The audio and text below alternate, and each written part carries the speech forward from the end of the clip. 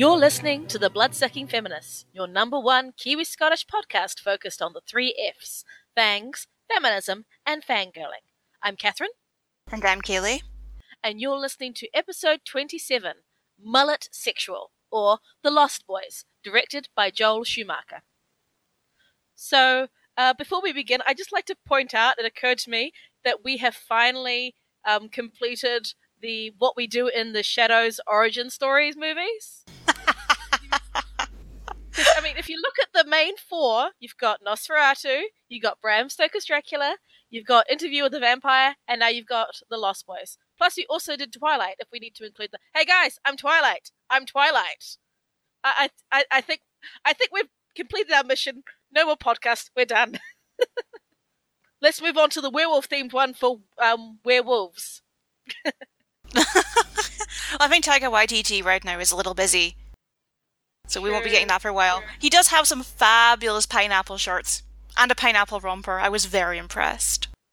Plus he has a really good trailer for the Thor movie.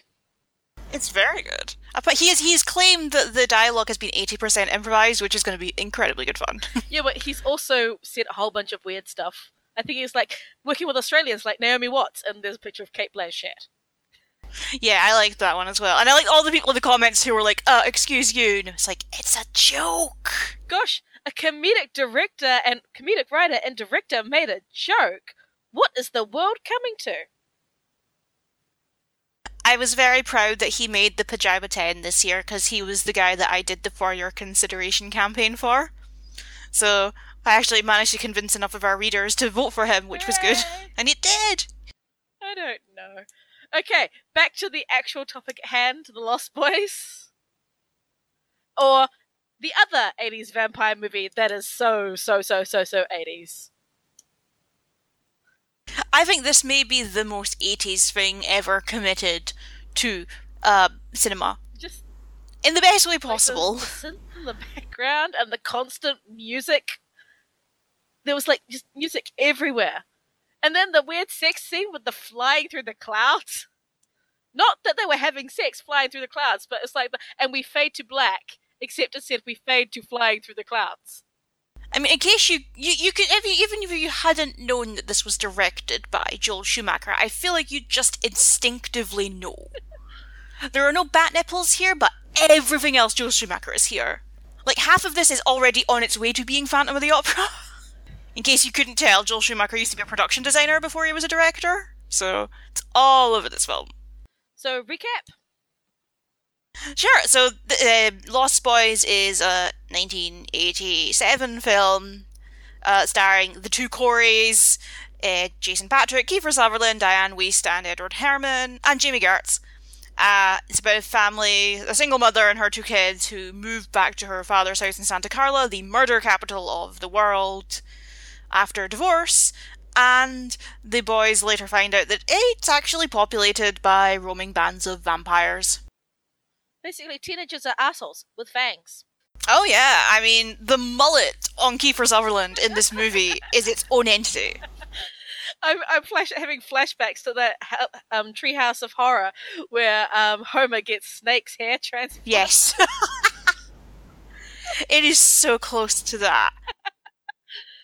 A lot of the film is that sort, the very expected, fighting the urge to give in to the temptation of vampirism, because the older brother Michael, who's called Michael Emerson, which I ended up finding really distracting watching this film now, because I kept expecting the guy from Lost, but it's obviously not him. But he is sort of invited into the main band of vampires, partly through the head vampire David, played by Kiefer Sutherland, and partly through his girlfriend Star, because of course she's called Star, played by Jamie Gertz. And then there's the tug of war of power as he is on his way to becoming a vampire, but not until he makes his first kill and he has to resist that temptation. And then there's a lot of music, and then there's this really well-oiled guy playing the saxophone, seemingly for no reason, but it doesn't really matter. We'll get to that guy, because there's a whole other can of worms that we need to get to with that guy, who is so well-oiled, and I need to meet the person that oiled him. Yeah, I'm like, how much were they paid, or did they pay to have the job? That's one of the questions. Well, that guy's Tim Capello, who used to apparently play saxophone for Cher. Because of course he did. What's more 80s than this film? Playing saxophone for Cher. Basically, this movie is someone who's like, okay, let's make Peter Pan, but with vampires. Actually, we can't really do a lot of stuff with really small children. Let's make them into asshole teens and add a really awkward sex scene with clouds and also a probably about 14-year-old boy in the bathtub for a really long time. Oh, yeah, I mean, we could talk about the homosexual subtext of this film for days. This is we've talked about that as a common vampirism metaphor before, but I don't think it's been as blatant as it has been, just in terms of the stuff that we have talked about. And I'm not saying that's entirely because Joel Schumacher is a big fan of that particular kind of subtext as a gay man himself, but I think it's a big driving part. Has anybody seen Batman and Robin? Yeah. I am so sorry to everyone else who has watched it. It's something else. I think I've seen it about a dozen times, actually. It's a great bad movie. It does feature one of my all-time favourite bad lines. There's a moment where, I can't even remember what the scene is, but Mr. Freeze is sort of in battle and he turns around and goes, "Don't forget to winterize your pipes!" Written by an Oscar winner, guys. What killed the dinosaurs? The Ice Age. Hey, honestly, I will take Batman and Robin over what the hell they've been doing in DC at some time. And lo, the Ballad of Sad Affleck continues. Sad fleck. Okay, so I have to ask, did you, had you seen this film before? No. So this was totally new to me. This is interesting, because I've seen this film many, many times because it's one of my mum's favourite movies. Your mother has some really interesting ideas about what movies are okay to watch around small children. Oh yeah, but my mum also had the soundtrack. She had it on tape when she was a teenager, and my dad got it on MP3 player for her, like her old massive like block of an MP3 player, in sort of, you know, when she first got an MP3 player. So there was always a thing in our house. Actually, I don't think this is necessarily that bad to show to someone younger. I mean, yeah, you kind of gloss over the sex scene, but even then it's mostly just billowing curtains. And even the violence doesn't really take place until the end, and it's sort of ridiculously campy, like shoving a vampire in a bath full of holy water and garlic. And then all the pipes everywhere in the house, like the sinks, they just start exploding with blood and the toilet blows up because there's so much blood. I'm like, how is the piping system in this house set up? That I was more, confused as to why the toilet was exploding and the sink in the kitchen on the other side of the house was going kaboom. Wait, this is what bothered you about the film? Well, also the really long focus on the teenage, like the 14-year-old boy in the bath. So I think we should just dive into that entire subtext. So, Michael and Sam are the brothers. They're played by Jason Patric and Corey Haim. And Corey Haim spends this entire film dressed like a background character in Miami Vice, but in a scene where they're all in a gay nightclub. With maybe like he's got the blazers, he's got like the checkered colored shirts. He's clearly like slicked his hair back. He does seem to have just fallen off the set of a totally different movie. I think they try to spin him as being like from the cosmopolitan central of Phoenix, Arizona, which is where the family have moved from. But that seems like a bit of a stretch. I think it's just Corey Haim. I was sort of imagining a young Zach from Saved by the Bell if he was sent. Yes. Okay, now I want so much. Now I want Zach from Saved by the Bell as a vampire hunter in the middle of a fight. Time out.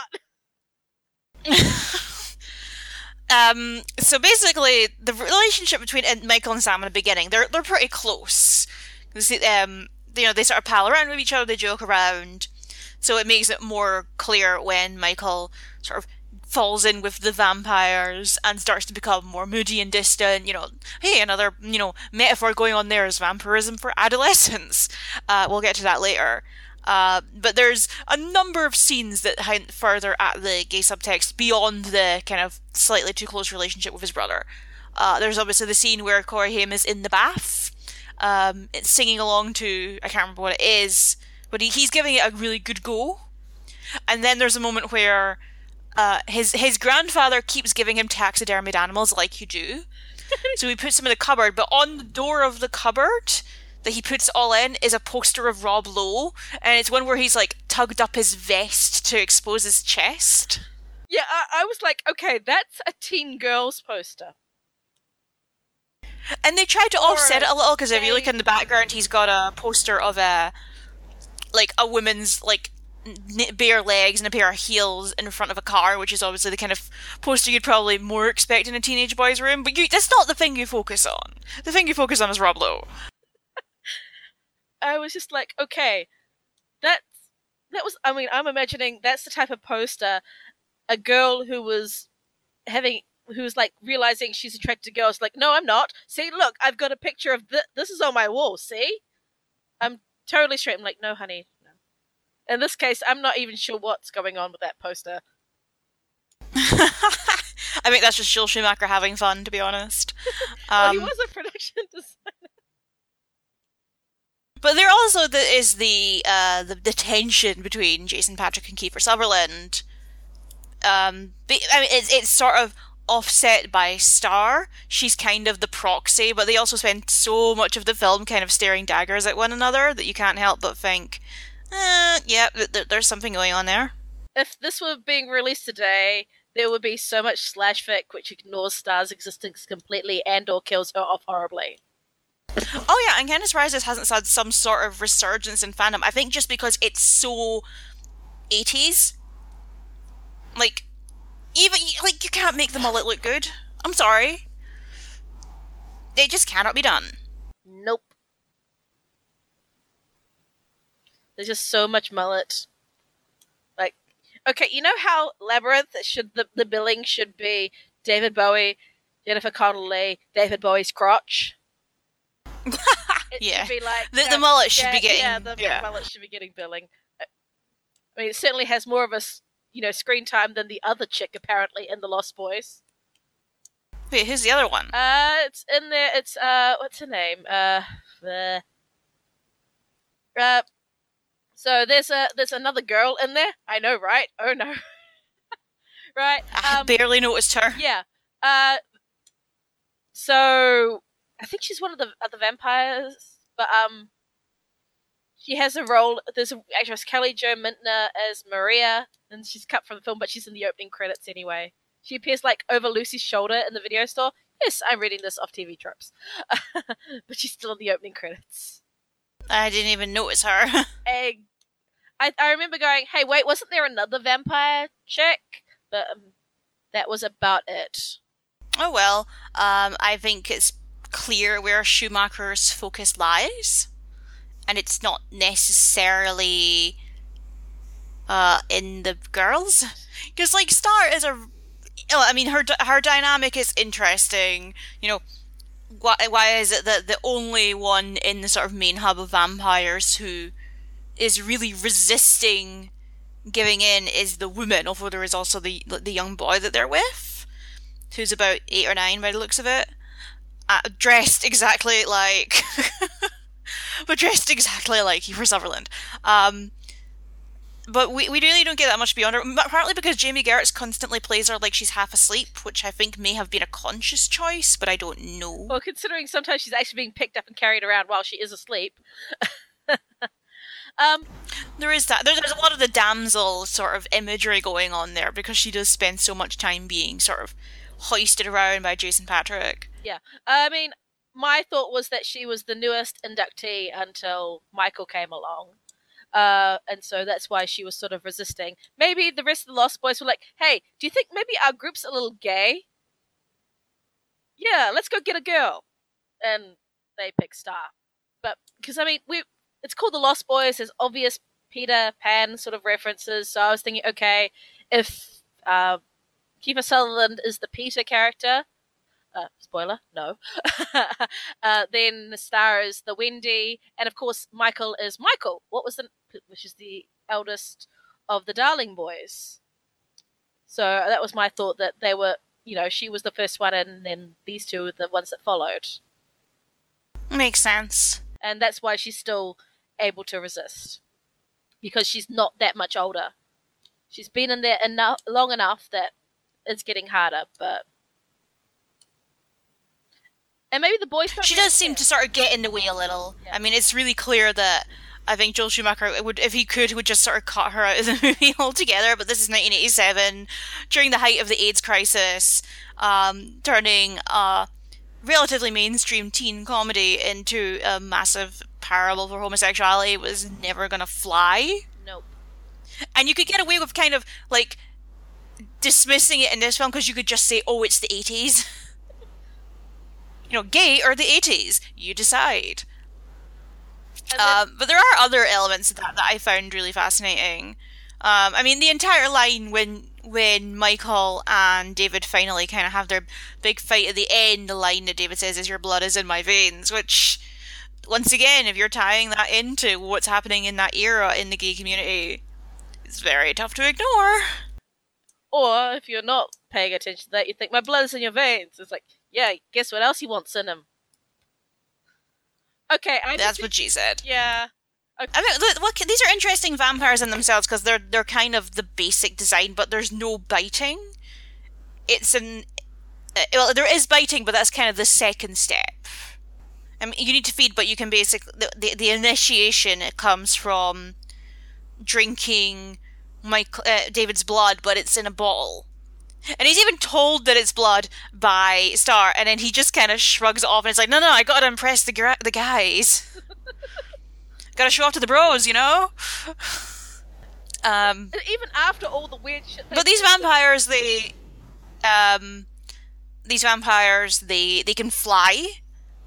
They have fangs, but they're the sort of the second two top teeth, which is kind of like the fang layout on True Blood. They have some level of mind manipulation powers, or at least David does, as he likes to fuck around with Michael when they're eating Chinese food by making him look at rice and see maggots and look at noodles and see worms. It's interesting that these vampires can also eat human food. They also hang upside down from the ceiling with transformed feet, which I thought was pretty neat, actually. I mean, they're an interesting kind of hybrid of what you expect, and then stuff I think was just more convenient for plotting. Like, because mostly they just seem like dicks. Like, they're just bratty teenagers who have all the things that you're terrified about bratty teenagers actually having. Like, what happens if all those kids that are constantly roaming around your area not going away would actually eat you? This is definitely sort of a vampire that is distilled from a lot of other things, like... and one that you'll see that, again, in turn has influence. I mean, we've got the fangs, we've got the drinking from the fancy drinking chalice, or in this case, it's a fancy bottle. We've got the you must kill to complete the transformation. There seems to be not like in other things such as, say, the Vampire Diaries, where if you don't feed within a certain time, the transformation kills you instead. There doesn't seem to be any sort of time limit like that, or nothing we know about. Because if Star has been fighting this for quite some time, it's clearly not a choose pretty quickly what your options are going to be. We see the transformation of the face. Garlic doesn't work. You must be invited in. But if you are you don't have to be invited in, but being invited in grants you special powers over that house, or rather negates a lot of the other issues with the sanctuary of the home, which is an interesting take on it. Basically, we know about this basically because the vampires have to keep telling them, look, you guys aren't very good at this, because there are two vampire hunters who are basically LARPers who have never actually done any proper training. They're the comic book guys, geek level, but never with any real life experience, called Edgar and Alan Frog, get it? Played by Corey Feldman and Jameson Newlander, who basically work in the local comic book store where their parents just asleep? Possibly drugged. They look like hippies. Because I kept thinking of, in Men in Black, the kind of dummy human that the dog gets to pretend to be his owner while he's working. I think they may have just been asleep. Like, this town seems to operate on a nocturnal schedule anyway. It's mentioned that the unemployment is rife. Michael's looking for work, says, is there any work? And the response he gives is nothing legal. So it would make sense that everyone pretty much does what they do at night here. So they're not night owls, I guess. But Edgar and Alan meet Sam and basically give him a vampire comic and tell him, keep an eye out. But when it comes to them actually kind of going into practice, they're clearly really excited to have an opportunity to do this, but then they kind of realize that they're not very good at it. Which is very funny. And the way that they try to brush it off with things like, at the end, when the head vampire does say, never invite a vampire into your home, it renders you powerless. Because did you know that? And they go, yeah, of course. Everyone knows that. Oh, bless. It's still all about the male ego. Oh, yeah. I mean, they've got all their stakes and stuff, but they're actually too afraid to use them. Yeah, they have this big, epic thing, and then they're just filling up these tiny little squirt guns. Honestly, I think you would have been better off with water bombs. Yeah, but needs must. How would you be able to fill up the water bomb in the tap if it's not holy water already? You gotta think about these things. Get a priest. Duh. There didn't seem to be a lot of, welcoming priests in this area, so I think it was just that guy that was giving the church reception. Yeah. But anyway, what I like about those two characters, I mean, it's prime Corey Feldman, so there's that, which is always really funny. But before it became very, very tragic. But I just love the idea that these two guys seem to be the only people in town who know that there are vampires, or at least are trying to help other people acknowledge that there are vampires, but they're just really, really bad at it. Yep. And it's not until this new kid comes along and he has to, really try. And he has an incentive to try, which is basically he doesn't want his brother to die, that they kind of kickstart their escapades. But even then, it's all talk and no trousers. But that's the thing is, as well, is like this entire town is basically dominated by the adolescent id. I mean, the title of it is The Lost Boys. It's Peter Pan reference, obviously. But it's a sort of the whole dynamic of this town is it's very adolescent run. Like everyone at these parties and like the dance and the concert where the well-oiled saxophone player is, everyone seems to be a teenager. But there are also the other teenagers who aren't allowed to be part of that, which is the vampires themselves, who are constantly getting kicked off the Santa Carla boardwalk because they've been banned for causing trouble. And then you're like, see, if you didn't cause trouble, you wouldn't be banned. But of course, you're teenage assholes, so it's sort of Neverland meets Sunnydale. It's not got the shiny, happy front of Sunnydale, but they've got the ridiculously high mortality rate and the teenagers doing stuff while the adults have no idea what's going on. But it's interesting that these vampires are portrayed explicitly as still being mentally adolescent. So the assumption is that they have been turned quite recently, but then he mentions the head vampire, spoiler alert, it's Edward Herrmann, mentions that he's been looking for sort of a mother for these boys for a while now. So maybe they just are mentally stuck in that place forever? That seems to be the implication, which, man, could you imagine being 17 for the rest of your life? Bella Swan can. Oh, but she's so ancient now that she's 18. Fucking decrepit hag. But just remember, this is Lost Boys, that you never grow up. They've stuck. They're never growing up. So I guess they would need a mother in that aspect. Yeah, exactly. Well, I do think that that is an interesting dynamic that they have, the idea that there is this kind of scornful father, because every time that you see them with him up to that point, he's basically telling them off. Yep, you've been told you're not allowed to come here, and they just sort of me, and leave. Yeah. That seems to be the reactions a lot of the time, actually, because when Michael sort of first goes along with them. He's like, what's going on? He goes, oh, Michael wants to know what's going on. Who does? Michael does. What's going on? Who said that? And it's like, oh, you guys are so immature. I've had so many conversations with boys that are like that as well. It hurts too much. Yeah.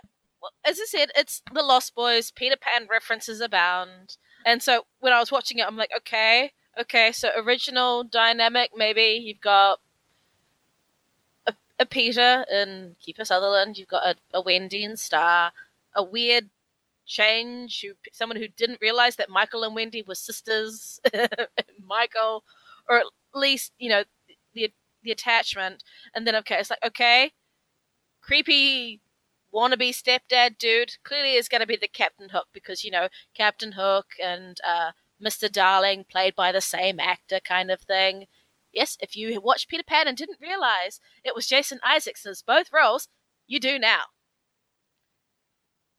Which is tradition. That was always something that Peter Pan did. Exactly. And then, of course, when it got to the end, okay, I was like, okay, who's going to be the head vampire? It could be Kiefer Sutherland. They're going to play, entirely straight. But I'm thinking, okay, they're being a bit too clever about it, so clearly it's not going to be him. Possibly, with the fact they've only got one girl and everything else is so male-centered, possibly we're going for a brother's tale of two sons kind of thing, where the girl is secretly the monster and the villain. She's playing at being the tag along, the new one, the one who wants to be saved. That to find the one worthy of being ruling alongside her, blah blah blah. And then I'm like, okay, that your third option then is Captain Hook. Captain Hook then turned out to be Peter Pan, wanting a mother for his children. But Captain Hook had weird issues around Wendy as well. So, who? And then I was like, okay, maybe Grandpa will turn out to be the head vampire. But then I'm just like, no, that's just too much like that Treehouse of Horror episode. Monty Burns. Well, this predates that. I know, I'm just like, It was like, well, Treehouse of Horror had to get it from somewhere, right? Surprised I never did a Lost Boys episode, actually. I love the setting of this movie. Like, it's called the Santa Carla Boardwalk, but it's actually the Santa Cruz Boardwalk. That's a real place you can still go visit. But it's the way that they portray it is that it is the murder capital of the world or of America.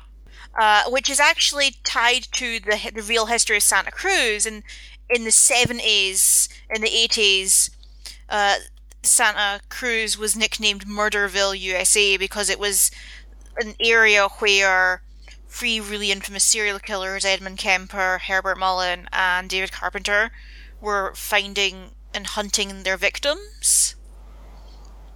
So it would make sense that this would be a really good place to be a vampire, because one of the first things that we see when the family arrive in Santa Carla are like countless missing posters. They're everywhere, and they're constantly being put up, and people are putting up new ones over old ones. Kids seem to wander around this area kind of lost constantly anyway, even during the day. There's this massive fairground, and there's all this fun going on, but around it the place is just kind of falling apart, and people are going missing and no one seems to care. Basically, Sucksville. Sucksville. But it's an interesting setting to have a really, I wouldn't say an urban setting. I mean, we don't really see the city. We just see the boardwalk area that they live in, and the Emerson family kind of live on the outskirts of town in what the house full of nightmares. I will say I love their grandfather. I think he's hilarious. You read the TV guide. You don't need a TV. Yeah. I was just like, okay, Grandpa just gave his son, who has the sexy Rob Lowe poster on the wall, a beaver. Is he trying to tell him something? He went and shoved the beaver in the closet. He can't sleep with the closet door open. Sometimes it's not really subtle. Nothing of this film is subtle. There's no subtext. This is text. Like, it makes Herbert von Krolock subtle. And yeah. The one where he's in the sparkly purple outfit. Excuse me, did you see the shirtless, well-oiled guy in the saxophone? Herbert von Krollock probably did. That guy, by the way, used to perform on stage wearing nothing but a leather G-string. With Cher? Not with Cher, with Carly Simon, though. I was just gonna say Cher would have done it. Oh, Cher would have had him down to nothing. She would have had him wearing like a sock, Red Hot Chili Pepper style. I'm looking up the Wikipedia entry for this guy, by the way, and it says yes, he is known for his musical performance in the film The Lost Boys. He is notable for his muscular physique, his sexually provocative movements during his performances, and for his tendency to perform shirtless, with his skin oiled and with his hair in a ponytail. So that that's a process. But that's the entire mood of the piece could be summed up with like baby oil. You know, everyone is dressed to the nines for what would be prime 1987 fashion, you know? They've got the jewelry, they've got the hair, they've got the sort of weird leather outfit combinations, they're always wearing sunglasses, or at least Jason Patric is. Or even Star herself is more sort of boho in style, but even then, it's more like what the 80s thought Bohemian was. It is a film so rooted in aesthetic. So I can see why some people think... I mean, it has aged pretty badly in terms of the style. I still find it an incredibly enjoyable film. But this is not a film that you could ever confuse for any other era. It's like if the 80s ate the 80s and then puked up the 80s on the 80s. I mean, the only thing that was missing was like the flock of seagulls' hair. I feel like if you'd given them time, someone would have turned up with that. I mean, we've talked about how manly this movie is, and in multiple definitions of the idea of manly, mostly in the idea of men with men, or men wanting to be men, or wanting to be with men. This movie gay. Being blood-sucking feminists, we do have to talk about the ladies. I know some people accuse us of only objectifying the men. Don't worry, we appreciate women too, and people of other genders, or people without gender. And so we need to talk about the other major female character in this movie, Lucy. God damn it, can there be a vampire movie where the female target of a vampire is not called Lucy? I mean, come on. Unless it's actually Lucy Westenra, or some variation of Lucy Westenra, can we stop it? I honestly don't think that level of thought went into this. I think they just picked the name Lucy. I'm just like, oh, come on. I mean, I love the Moth Diaries. Okay, and that is kind of like a Dracula meets Carmilla sort of mashup in the 70s, which works, as terrible as the idea sounds when I put it together. But come on, guys. Come on, guys. But apart from that, I really liked Lucy as a character. I mean, she's made a choice, and she's trying to do the best by her kids. It sounds like she's trying to be cheerful about the divorce and her situation, even though it sounds like in the brief moments it's discussed that the husband was actually a bit of an asshole. Like, she talks about not fighting him over the divorce, and I'm just thinking, okay, this is because the guy was going to make it a lot worse. I think we've heard of that sort of guy. Clearly. Yeah, I mean, in 80s films, like a lot of these kind of, teen comedies and teen, dramas and stuff, the mother tends to be a scold or a shrew or just generally kind of a drag. And I wouldn't say that she is. I mean, she's trying very, very hard to be optimistic. She clearly loves her kids. She clearly gets on really well with them up until the whole vampire thing. But she clearly gets frustrated with them, and, she just, like, you feel like when she's not on screen, you can see what she's doing, living her life and just trying to get by, which involves, like, going to work in the video store with Max, and then occasionally going on a date with him. I will get to Max later, but I enjoyed that dynamic. And also, I just love Diane Wiest, because, like, she was in basically every movie in the 80s. She was in Footloose, she was in a bunch of Woody Allen movies, she's in Parenthood, which is one of my favourite movies, she's in Edward Scissorhands. Like, you can't miss her, you'll have seen her before. Like, remember, this is a 2-time Oscar winner. Oh yeah. Remember And she had an Oscar by the time she did this movie. Yeah, I'm just like... But compare her to the mother in our other sort of 80s vampire film, Fright Night. She has an actual presence. She's not seen as a burden or a problem or just something to be ignored. She's a character. She has her own motivations and story. She gets along, as she said, she gets along well with her children. Her children have like really no issues with I mean, they don't like the idea of going to Santa Carla, but clearly they love their mother and are loyal enough to their mother to not be massive dicks about it. Like, there's some dickishness, but it's really, you're like, yeah, I get where you're coming from, kids. But she's a mother that, they talk about protecting their mother. When Corey's character, the younger son, he's like, can I stay with you? And she's like, absolutely fine. There's nothing, like, she is a part of their life and they accept it. She's not like so many parents in semi-modern YA novels where she's a burden to be got rid of and is absent the entire film because that would be easier.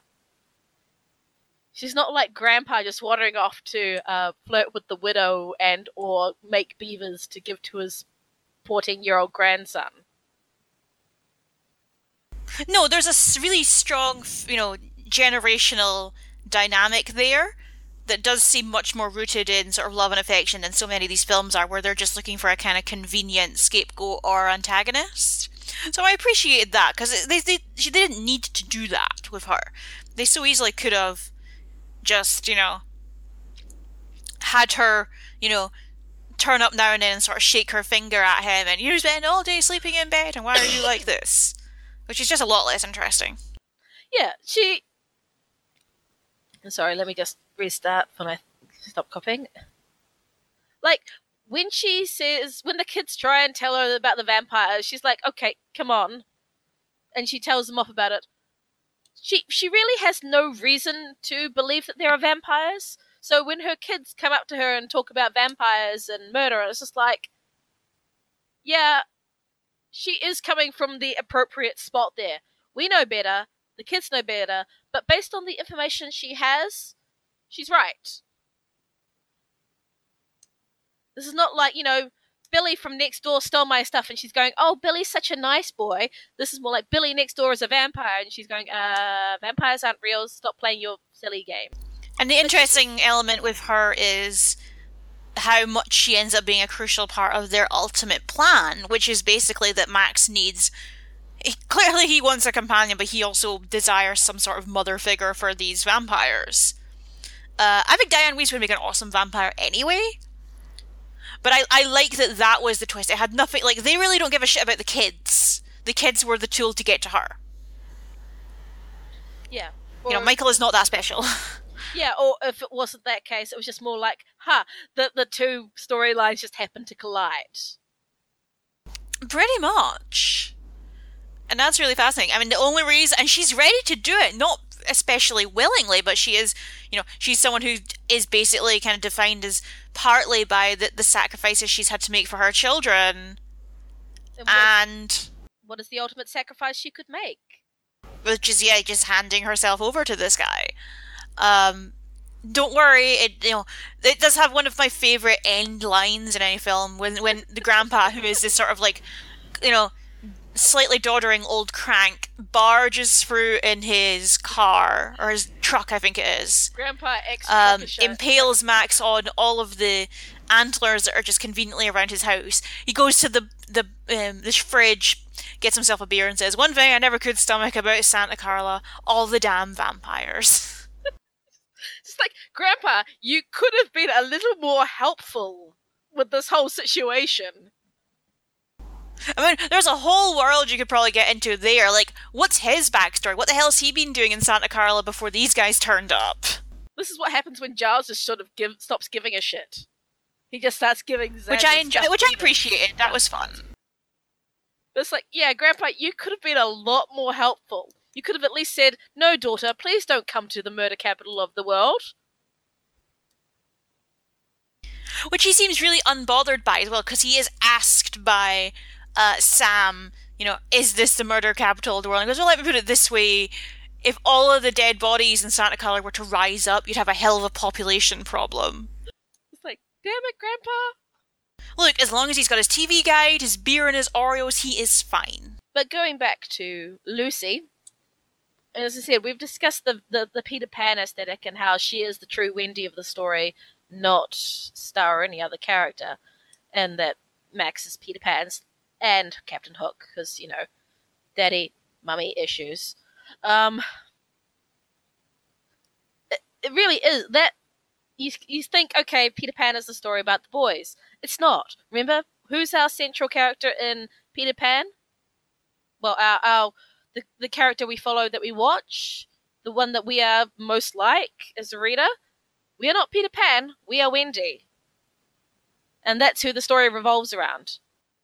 It is interesting that the soul woman of Peter Pan, from the real world, is defined explicitly as a mother figure, not just by the Lost Boys, but even in her own life. Her job is basically to be the babysitter to her brothers.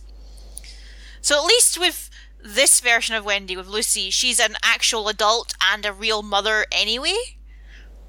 That doesn't excuse, just sort of trying to reduce her simply to, though, this is a role that you can do in my life. But it is interesting that that's what Max sees in her when they first meet. Because the first time that he sees Lucy, she's sort of going around town looking for a job, and she sees a little boy's lost and sort of brings him to the shop wondering if his mum's in there. It's a very brief moment of peril for this kid, and then the mum finds him, but clearly, that is enough for him to say, oh, well, she seems like she's got some basic human instincts. She could make a good mother to the vampires. Yeah, well, that's the thing. The first thing he sees of her is a woman who immediately thinks of somebody else. She's just good-natured and sweet, and immediately thinks about doing the right thing and looking after this person who needs looking after. He sees, as we see so many vampires seem to want to have or destroy or keep forever, she's the good soul. The first thing he sees is this goodness, this niceness, nothing. There's no facade. There's no, I'm putting on an act. This is just a woman who's doing the right thing, or what she perceives to be the right thing, just because nobody else is. It's just her deepest instinct to go around and be nice and be helpful and sweet. Partly because she has to be. It sounds like she's been sort of downtrodden on her life so much that, being a sort of, perpetual pleaser is just the easiest way to avoid conflict. Well, what does her father say to her? She's the only woman who didn't better her life by getting a divorce. So she probably was very reliant on the husband for most things. Otherwise, she would have stayed in her location, not had to pack up her few things to go live with crazy beaver stuffing dad in the murder capital of the world. When you're left with very few you got to make the most of it. There aren't many options for her, but she's gonna make it work. Yeah, I mean, so she's a grown woman, and where does she just, she goes looking everywhere for a job. She has no hesitation about working in a video store. I'm sure. But that's the thing, the fact that she even gets a job, I mean, partly it is just out of the kindness of Max, but there seem to be very few opportunities in this, what looks like, which is weird, it seems to be a really thriving area. You would assume it's very tourist driven, but it mostly just seems to be locals that hang out in this place, and there's just a lot of locals going to this, the well-oiled saxophone players party and things. So the economics of this town are interesting. Maybe it's sort of a Panamexican. How much does Max own? He seems to be the big guy in town. Maybe it's sort of a bit of a Panamexicensis kind of situation. We know everything sucks, but if we, party and have fun, we can pretend that it doesn't suck. Entertain the masses so they don't realize how horrible their life is. But then again, you know, nobody seems to make a big fuss out of. Well, I mean, there's missing posts everywhere, but you'd think all those missing things, people would have come in, the authorities would have come in, or something would be happening there rather than absolutely nothing. You've got kids eating out of a garbage truck, out of garbage cans, and actually going back to Lucy. What's one of the earliest things we see to her? Telling her kids to go give some money to those kids eating out, or some food to those kids eating out of the trash cans. Like, she doesn't have much. She has basically what's in her car and her 2 boys. But what does she think about? The children that are digging through the trash cans looking for something to eat. Like, that is her first instinct on arriving in town. Yeah, she seems to be one of the few sort of, like, generally decent people in this town, but we really don't see that much of it. We only really communicate with the vampires in that aspect. Everyone else just seems to be going on all the theme park rides and getting piercings and stealing shit from the comic book store. Which probably makes her stand out all the more. She hasn't been beaten down by Santa Carla life or even the life that she came from. Yes, she's very meek and mild, but that goodness in her, that genuine capacity for human kindness and things like that has still not been beaten out of her. The light that can't be extinguished, basically. So it's interesting that Max's response to that is, yep, I'm going to kind of crush that, basically. Well, the kindness is why I need her, but yeah, in order to get what I want, basically I'm going to have to destroy her. Notice that him turning her is through biting. I mean, with Michael, it's through drinking of blood through the bottle, but with Lucy, Max is just ready to bite her.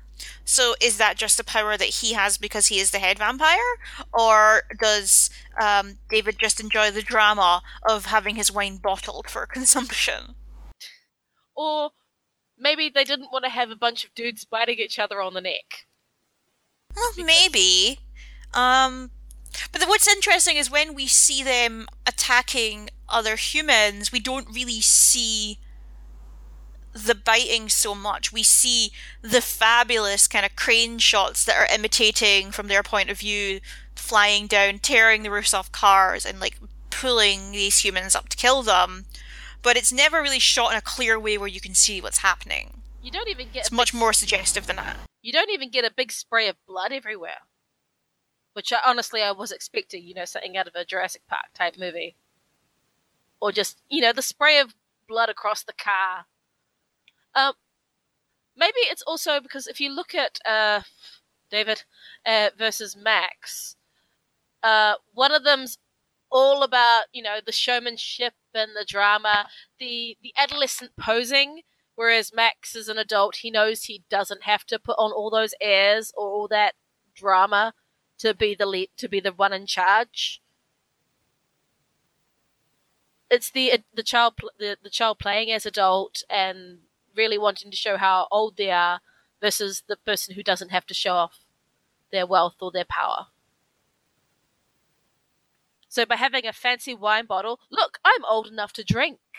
You also add a ritualistic element to it, whereas Max is just like, whatever. He doesn't need to have his cult as much, David has his cult of personality sort of thing around him with his crew. The loyalty, the leadership, whereas Max is a dad who's just like, yeah, I made you. God damn it, clean your room. That is really interesting. I mean, the younger vampires are obsessed with aesthetic. Not just in what they wear or how they do their hair, but where they live. Like, their lair is an old, like, elite nightclub, sort of gentleman's club area from the early 20th century that was destroyed in an earthquake because it's on the fault line. And they've sort of thrown around a couple decorations and also put up this giant honking Jim Morrison poster. Because, again, subtle.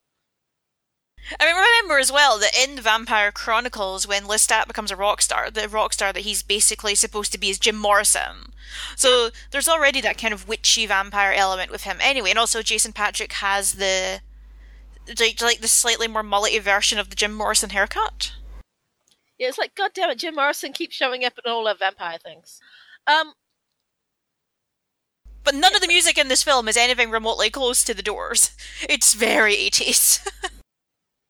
The other thing is, going back to why was Max gonna bite Lucy? It's that whole immortal marriage concept. You know, the physical drawing of blood from the pure woman. You'll be mine forever. Because remember, he may talk about looking for a mother, but where does that put Lucy in relation to him? Remember, we are mother and we are father. In Peter Pan decided he was going to play father, and so he and Wendy would play act father and mother. But Peter also has no real intention of play acting as father because he doesn't understand what that role is. Exactly. But whereas Max, being an adult, sort of does, and going back to the creepy Captain Hook. But he enjoys the authority as well. Like, Captain Hook wants nothing to do with the kids. He wants them gone. So he is more like... He has basically that dynamic, as you mentioned, in the book and in performances of it, where, Mr. Darling and Captain Hook are played by the same actor, but there is obviously more giddiness at the prospect of the power. Because Mr. Darling is basically a snobby scold. He's not an especially interesting character. He's just kind of a drag, as your typical Victorian father figure is. Then he literally gets in the doghouse. Oh, we should talk about the dog. Dogs. Yeah, so there are. The dogs are kind of like guardians for the vampires. They're also protectors against them. Oh, Nana. Mm-hmm. It just hit me. So one of the dogs is a beautiful. I've forgotten the name of the breed. It's a husky. I think it's a husky, or it's somewhere in that family, isn't it? I think he's a husky. Well, but he's definitely supposed to be wolf-like in characteristic. Yeah. He's called Nanook, which is, very famous. So Nanook, Master of Bears, Nanook of the North, historical documentaries and places in... okay, cut that whole thing because I've just wandered off there. So our human family has a dog, beautiful, probably a husky. It's one of those very wolf-like, snow-type dogs. So I don't know why this dog is like in California, called Nanook. And I just realized that that name kind of has a similar sound to Nana in Peter Pan, which is the dog that was the protector and nanny of the Darling children. And when the vampires show up, Nanook also is a protector like Nana was. Whether that was intentional, who knows? But I think it's an interesting thing to just sort of light bulb. Do you want to go back to the role of dogs in sort of vampire mythology? That's one that's often overlooked as well. I mean, the association of animals we have with vampires tends to be bats, obviously. But if you read Dracula, actually Dracula can take various forms. One of them happens to be this kind of wolf-like dog. Well, and remember, also other things, but the Children of the Night, what music they make, or such music they make, whatever the exact quote is. And then, of course, there's the whole escaping of the wolves from the zoo in London. Wolves! And then there's the black dog that comes off the Demeter. So dogs and vampires have a long history together. Like, also going back to cats, because remember, Carmilla could turn to a cat. But dogs have a lot of history with Fae. They have a history of either being Fae or being monsters or chasing off monsters. Also, there is a movie called Vampire Dog. Of course there is. Because I just googled, vampire dogs, or vampire and dogs, just, because whatever. And all I got was hits for the movie Vampire Dog. Of course it's Canadian. Is there anything else we want to talk about? Well, the role of dog is protector versus dog is two other people's protectors. So, But we have two dogs in the movie, Nanook and Max's dog. Both of them are protectors. One is a protector from vampire. The other is a protector of vampires. And also, Nanook is a total badass. When the Frog Brothers are trying to fight a vampire and failing miserably, it's Nanook to the rescue, shoving the vampire back in the bathtub. It's also Nanook who protects from turning into a vampire Michael. It's basically Nanook to the rescue. I will say that the entire final battle at the end, which is basically if Home Alone was about vampires, has some classic comedy moments. Well, there's the moment where Sam shoots one of the vampires with an arrow and it fires him back into his stereo collection, where the music kicks up and then his response is death by stereo. Like, I think the only thing that the Frog Brothers really do is they've already prepared their quips for the deaths. That's the area where they're the most effective. I'm just imagining them spending like 2 hours getting ready for the fight with the actual weapons and things like that, and the next 6 are just like, okay, so if we kill the vampire with this, we say thanks a lot. Yeah, they went all out. I mean, they really hammered it home. They're all about branding rather than the actual success. They're the Beats headphones of vampire. But yeah, they're just as obsessed with aesthetic as everyone else is in this film. The only problem is they're also supposed to be the how people, you know? Don't ask me how. I'm not the how. I'm just here to, make sure it looks good. Because they spend the entire film, walking around brooding, like these, hard-living, life-worn, bitter, seasoned vampire hunters. And it's like, you guys are 16, maybe? You're one of the Coreys, man. You're not that hard. Yeah. This is 2 years after Stand By Me, which is one of my favourite films. So, let me just do the math on that. So 1987. So yeah, by the time the movie came out, they would have been about 16. So they're probably more like 15, maybe a late 14 at best. Yeah, they're not as old as they might be. Yeah, I put them at about 15, and based on some of their maturity, probably more around 14. Yeah. But then again, this is just a whole movie about teenage boys wanting to act awesome and pretending that they're older or cooler than they actually are, wanting to get in with the cool crowd. It's all about putting on the idea of oneself, putting on an idea rather than actually being oneself. Like, David and his friends are all badass and rebels and everything. Michael wants to be one of them. The Frog Brothers are acting like they think they're the Winchesters from a previous generation, but they're just 15-year-old nerds who like comics and think that they're badass because they're sneaking out of the house while their parents are asleep. Even Max is putting on an idea, the calm, nice guy, guy who is way too nice to your single mom. I mean, he's not here to replace your dad, guys. But they don't seem to really care about their dad. Yeah, they have no... Yeah. I guess the dad was that much of an asshole because they're like, we don't really care about you replacing our dad. Just don't be a dick to our mother. Also, we think you're the leader of the vampires. So the only one who isn't putting on airs or playing a brat is the mother, is Lucy. I think even Grandpa's kind of playing a role, maybe acting a bit more crazy or wacky. Yeah, I think so too. Because, maybe that's part of his success story. Nobody's going to go after him if he's just the wacky guy. When he actually knows what's going on. Which has worked out really well for him, but then again, we really don't see him interact with anything in the town. Like, the joke is that he gets in his car, starts it, turns it on, and says, oh, that's as close to the town as I like to get. Unless he's going off to see the widow. What was her name? What did he call it? He's going to see the widow Johnson or something?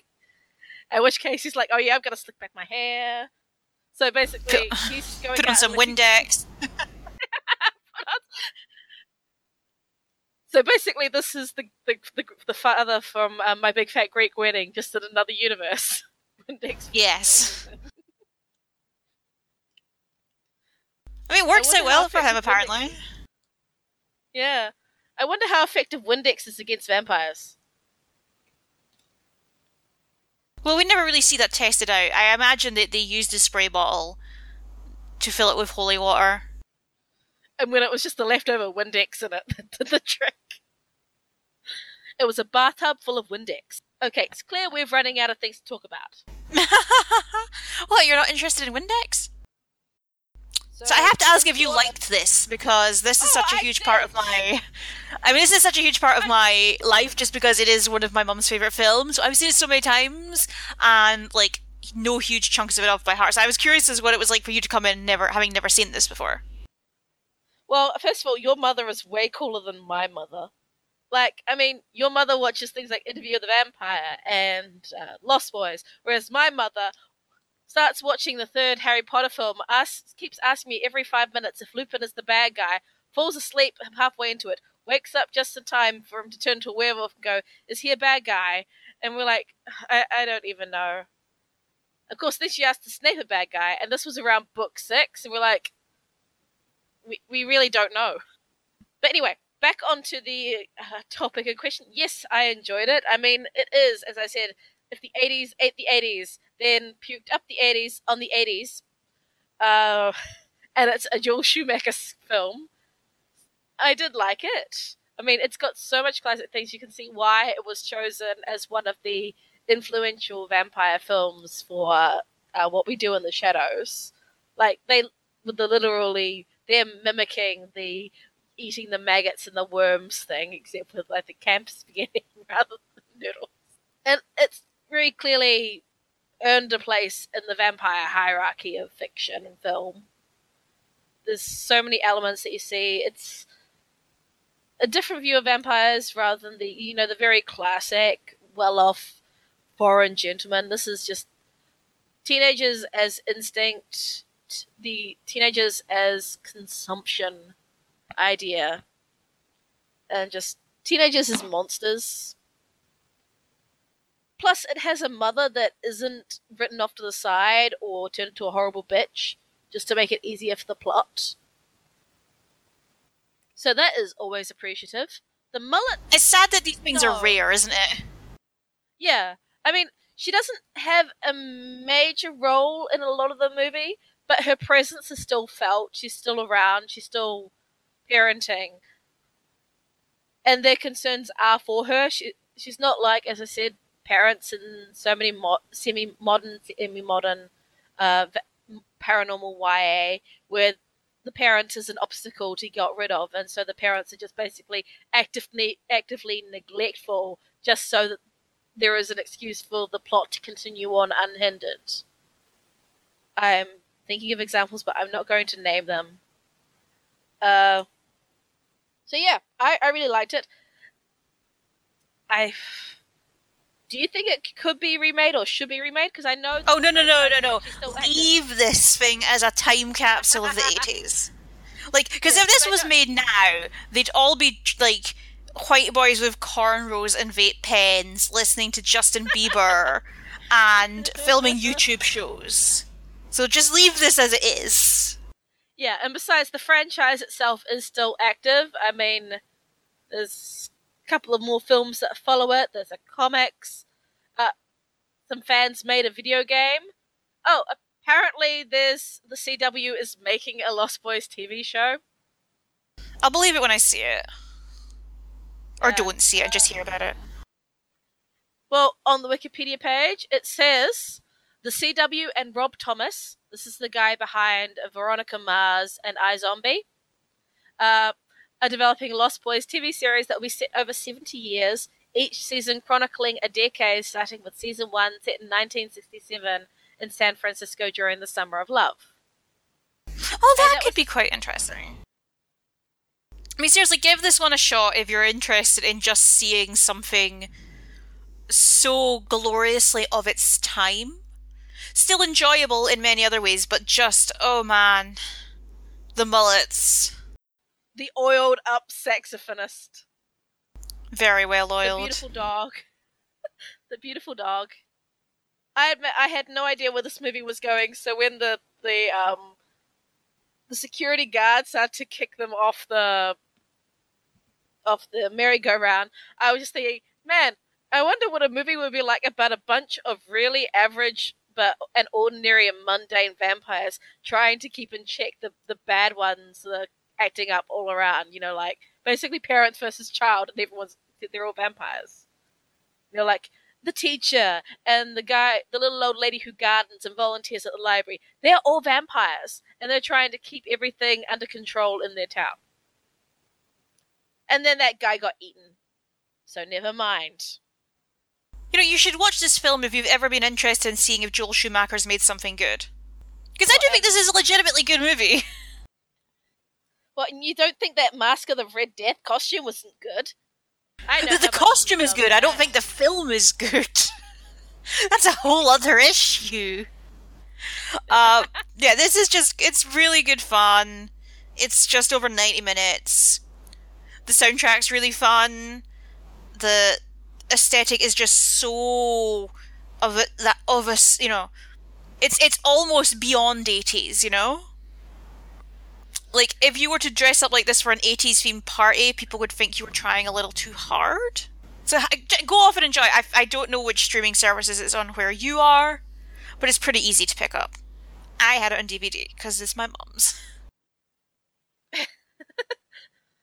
I just like imagine you go, Mom, can I borrow your Lost Boys DVD and your Interview with the Vampire DVD? So, thank you for joining us this month on Bloodsucking Feminists. You can prepare for next month's episode if you wish. We will be watching the short-lived Channel 4 drama Ultraviolet. It has nothing to do with the Mia Jovovich movie, I promise you. This one's got Idris Elba in it. It may be reasonably easy to get hold of. It's a pretty little-known show, but you can pick it up on DVD pretty cheap if you want. And once again, Idris Elba. Yeah, the moment you said Idris Elba, like, its popularity is going to go skyrocketing. You know, with all 12 of our listeners. Hi, 12 of our listeners. Excuse me, we have dozens of listeners. Dozens. Tens, even. They support us in email? We appreciate all of you. These days will not understand any of these memes. So that's it. Remember, you can catch us on our website, bloodsuckingfeminist.com. We're on Twitter at bloodsuckingfem. We're on Facebook at bloodsuckingfeminists. And I'm sure if you Google our name, you'll find people complaining about us and how horribly sexist we are. Sucks to be them. Also, if you have any comments or queries, you can always email us at fangmail@bloodsuckingfeminist.com. That is fangmail with a G because, well, you know the drill by now. I mean, you should know this by now, guys. All 12 of you. So until then, enjoy Ultraviolet, enjoy Idris Elba. Go and watch all the mullets you can handle in this movie, or you can just go watch What We Do in the Shadows again and finally get the references. But until then, don't let the vampires bite. Unless that's your thing.